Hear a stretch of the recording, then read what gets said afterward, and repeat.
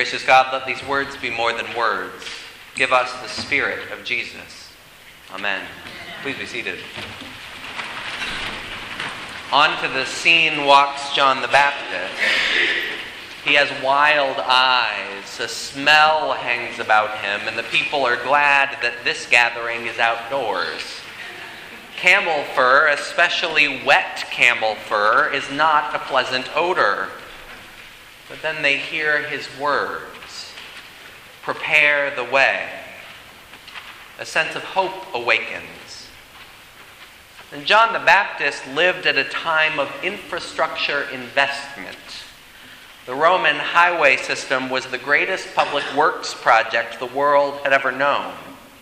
Straight roads ran from Rome to every corner of the known world. They were built to move conquering armies, to keep the people in submission. And this wild man starts preaching about roads.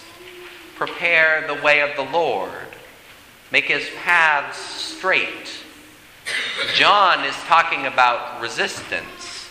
These are God's roads, not Rome's. Prepare. And John is a prophet. And John is giving the people prophetic hope. In the first week of Advent, last week, we heard Bach's famous hymn, Sleepers Wake. For those who are woke, there are two ways to encounter the world, two ways to encounter our future: despair or hope. I'll let you guess which one I'm preaching about. John Donne once said, despair is the damp of hell, and joy is the serenity of heaven.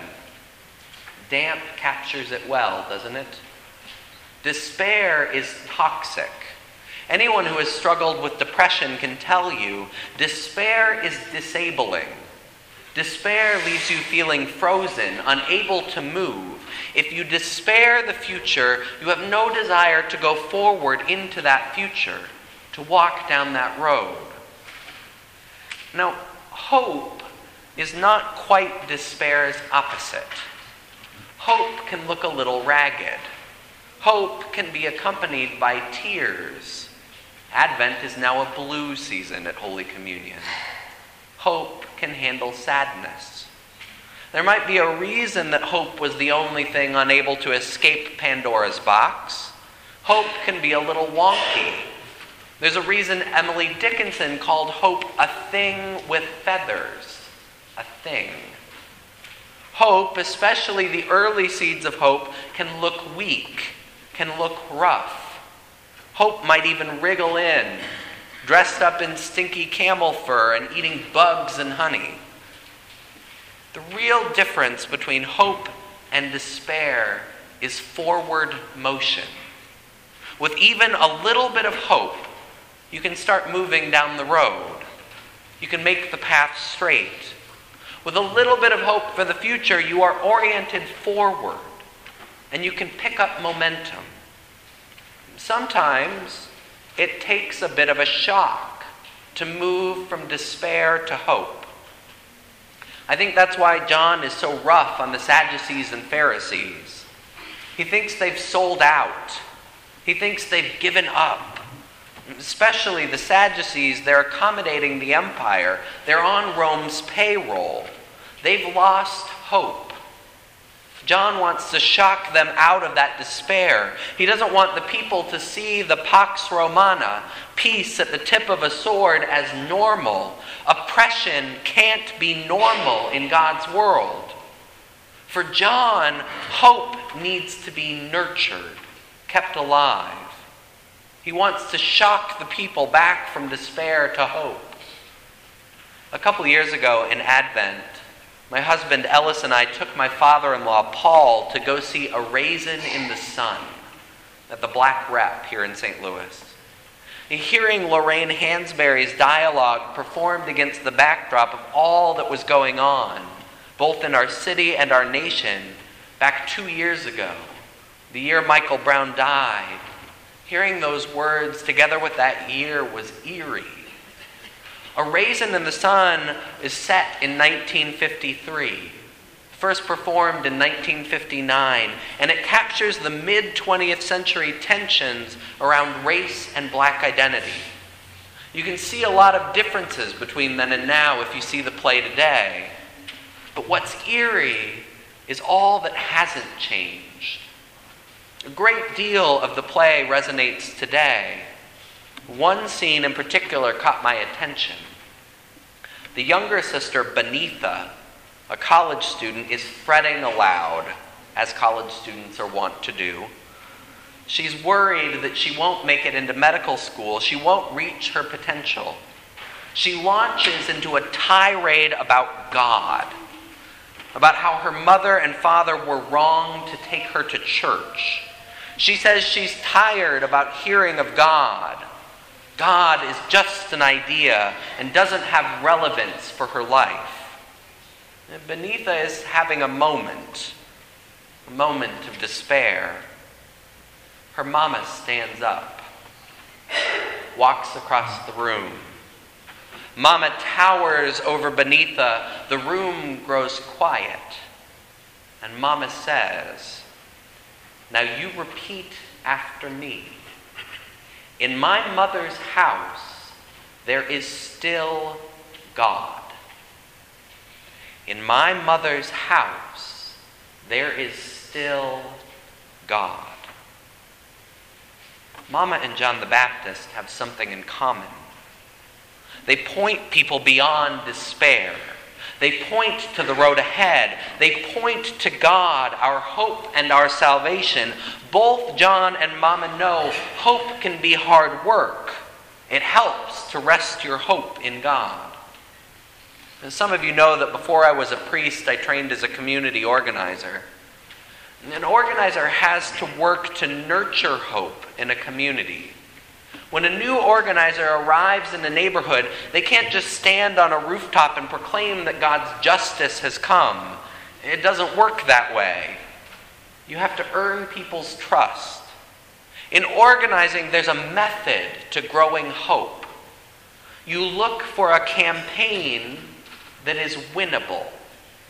The organizer gets people together to work on something they know they can win.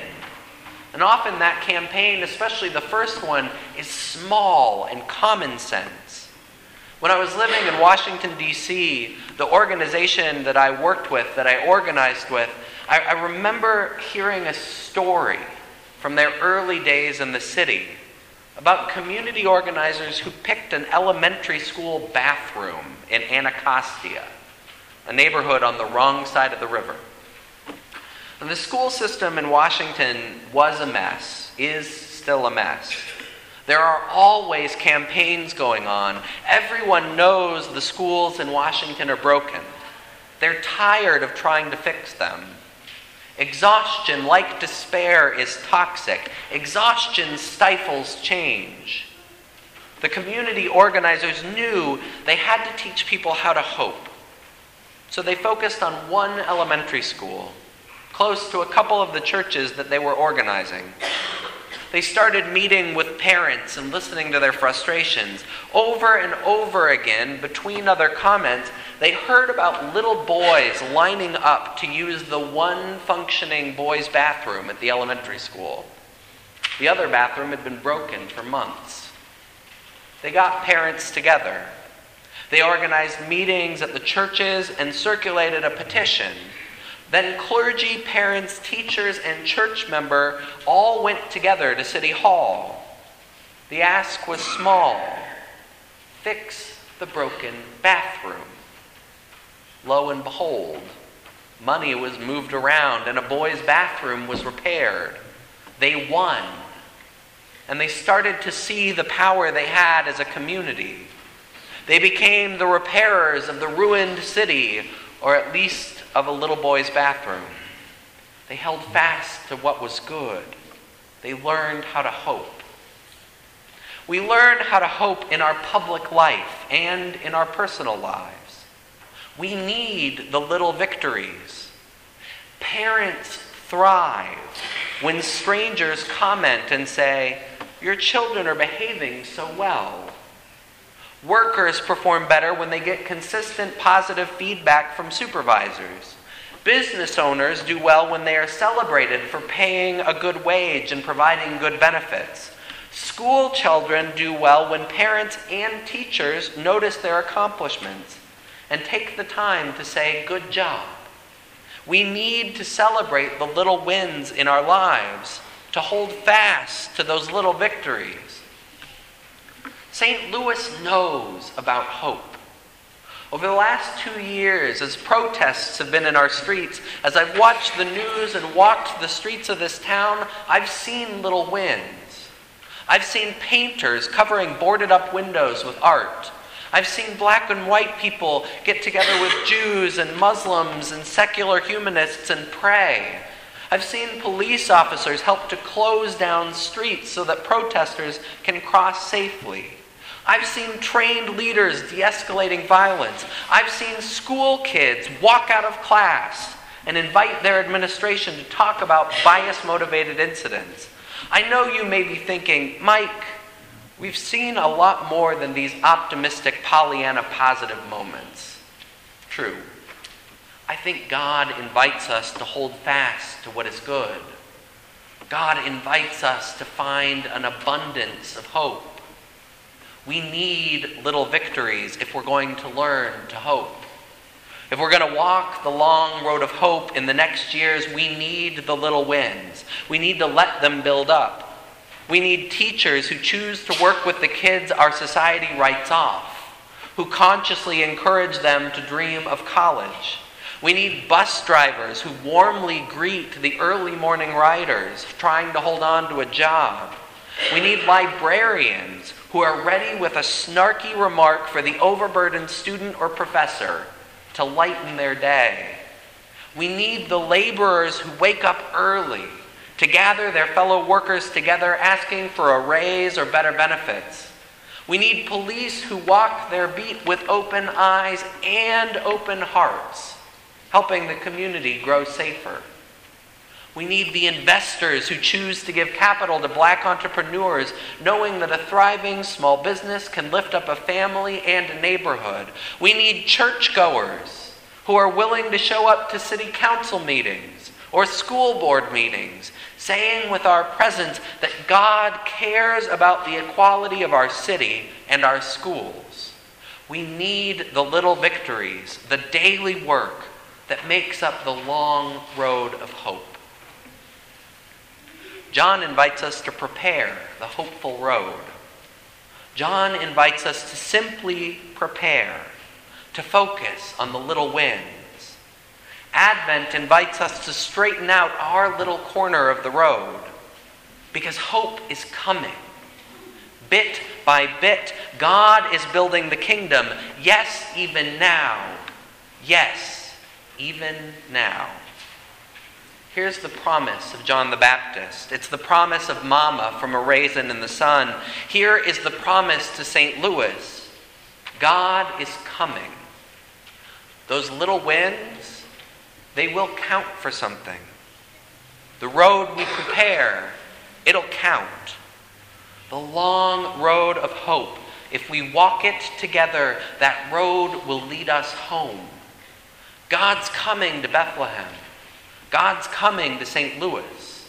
God's coming down that road. Don't despair. Hope. Amen.